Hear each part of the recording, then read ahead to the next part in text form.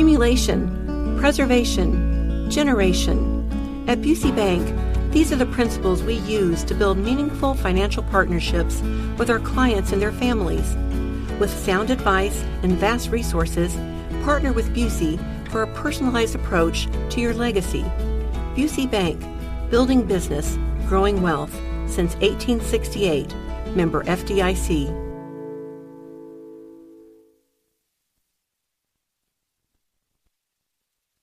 Well, good morning. Hello. Thanks for being here. It's Wednesday, April 19th, 7 minutes after 9, and you're listening to Kendall and Casey on 93 WIBC. How about we talk about Senate Bill 4? Senate Bill 4. The Indiana House voted yesterday 78-21 to approve Senate Bill 4. Well, what's in Senate Bill 4? You're wondering. In it, a provision to investigate the state's response to the COVID-19 pandemic, led by Eric Holcomb. So you're telling me that for 3 years, the state legislature, everybody will remember in 2020, when all those Republicans were up for re-election in the House and Senate, it was, send us back.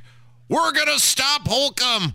We're going to limit the governor's powers. We're going to get to the bottom of what happened. We'll never allow this to happen ever again.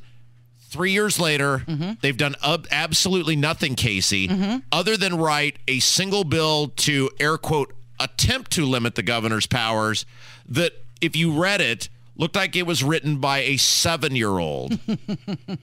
And it failed in court. And the only way it was possible that was written by Rod Bray, who is an attorney, and approved by Rod Bray, who is an attorney, was that they wanted it to fail. So the Republicans have done nothing in 3 years. If Holcomb were to decide tomorrow, I'm shutting the state down because of a made-up emergency like he did the last time, there's absolutely nothing that would stop him from doing that. Yep, 728 days, and they did nothing. Do you remember 15 days to flatten the curve? And that turned into 2 years, from March 6, 2020 to March 3rd, 22.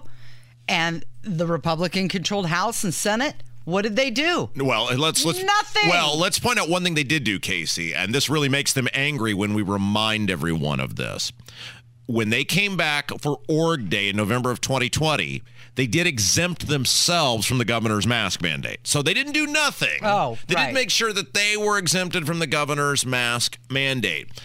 So 3 years later, they've done nothing. And now they've decided, we're going to investigate what happened, Casey. We're going to investigate and get to the bottom of it. And so it's going to take them a year at least to get to the bottom of what happened in COVID. Newsflash, here's what happened. Some tyrannical, narcissistic, self-absorbed, power-hungry maniac shut the state down, and you guys did nothing. Story over. There. That took about 7 seconds, Casey. Done. Some people like to ruminate. They like to talk about the past. They like to bring it up. And that could be because to move forward, you have to realize the mistakes that were made in the past. Make the changes necessary to move forward. You think this is not that case? This is a case of, we're going to spend more taxpayer money to investigate what happened 2 years ago. And here's the best part of all this. So by the time they get done with their investigation, again, no need for an investigation. I just told you what happened. A narcissistic, sociopathic, power-hungry, egotistical, self-absorbed elitist shut the state down, and you guys didn't do anything to stop him. There. I think that one might have taken 8 seconds to get through. But by the time they get done with their investigation, he'll be out of office. He's going to be gone. Yeah. How is it they're investigating one of their own? That seems a little different. And what are you going to do with the investigation? Because you already know what happened. And you guys have done nothing for 3 years. What are you going to do? Get the information that confirms everything I just told you? There is not one thing that Eric Holcomb did that he can prove saved a single life. The 1 million+ people he put out of work, the tens of thousands of businesses he shut down. There's not one thing that he can point to say one single person is alive because I did the thing that I did. Now, he did call a bunch of law-abiding, peaceful protesters a human petri dish. Wonder if that'll make it into the report. He did have a VIP meet and greet during the pandemic with Malik Muhammad, who is now in jail in Portland for attempting to kill cops after threatening to seize the governor's mansion on live TV. He did do that. I wonder if that'll make it into the report. There's not one thing you can point to that him or Dr. Bach's gynecologist, you remember Dr. Bach's gynecologist, right, Casey, the state health commissioner? You may remember her from such things as having a large wedding for her kid where she wasn't wearing a mask, and then a week later going on statewide television and finger wagging at people about wearing a mask. You remember Dr. Bach's gynecologist, state health commissioner, right? Yeah. Who oversaw the response to the pandemic, who got COVID multiple times, despite doing all the things that she said would prevent you or could prevent you or whatever from getting COVID. But this is your government. This is your Republican state government at work that 3 years later, after doing absolutely nothing, now we're going to investigate. Now let's look and see what happened. Okay, so Chris Jeter of Fisher says that before we plow another $220 million into the public health system, we owe it to our constituents to do a review of the 2-year COVID emergency. Now they... You know what? Now they're concerned about their constituents. And look, Jeter's wife is a big fan of this show, and she's very nice, and I have met her at multiple events. And so with all that in mind, Chris Jeter, shove it up your backside. Because you and your Republican colleagues who are giving yourselves $1 million or allocating $1.5 million in raises for yourselves while doing nothing on property taxes, you guys have had 3 years to do something. You don't need a study to do something. You know what he did. You know what the governor did. You know who it impacted. You know who I want to testify at this investigation? Joe Hogsett, see where he was? Well, that'd be great. Maybe we get to the bottom where Hogsett was during the riots.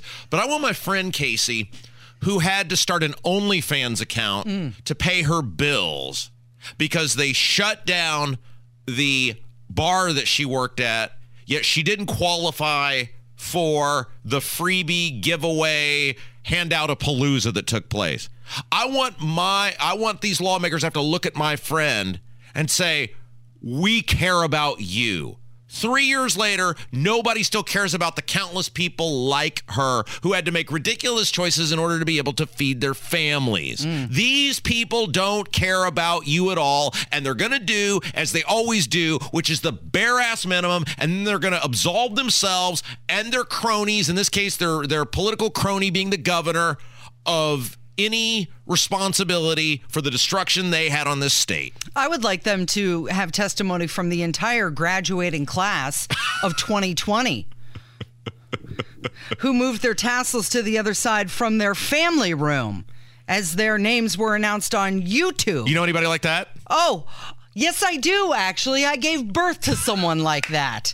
I think she's available. I've got her number if they want to call her. Okay, so Nikki Kelly, by the way, Nikki Kelly's going to join us later in the hour. We're going to talk about the Senate passed a budget. They did it, Casey. They passed a budget with no property tax relief in it. Yep. I mean, there's some, like, if the House version was the bare minimum, they did the bare minimum times 33,000, and they passed the budget the other day. So Nikki Kelly's going to be with us later. But she had the quote from the governor. So apparently this made it back to Holcomb that there's going to be an investigation on him calling people a human petri dish and shutting down society and costing 1 million people their jobs. Here was his quote. In terms of public health, I don't want to look back.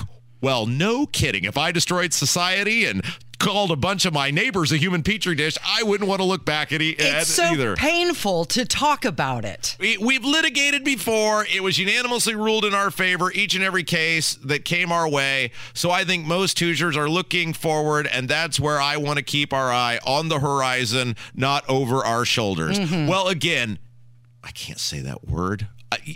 Have you ever said something on the air that you were not supposed to say? Have you ever done that in all the years? Yes. You have? You've had to have the dump button hit on you before? Yes. I can proudly say of all the just uncontrollable rage I've expressed on these airwaves over the years, I've never had to have the dump button hit on me, and I was real close there. But I can say a-hole.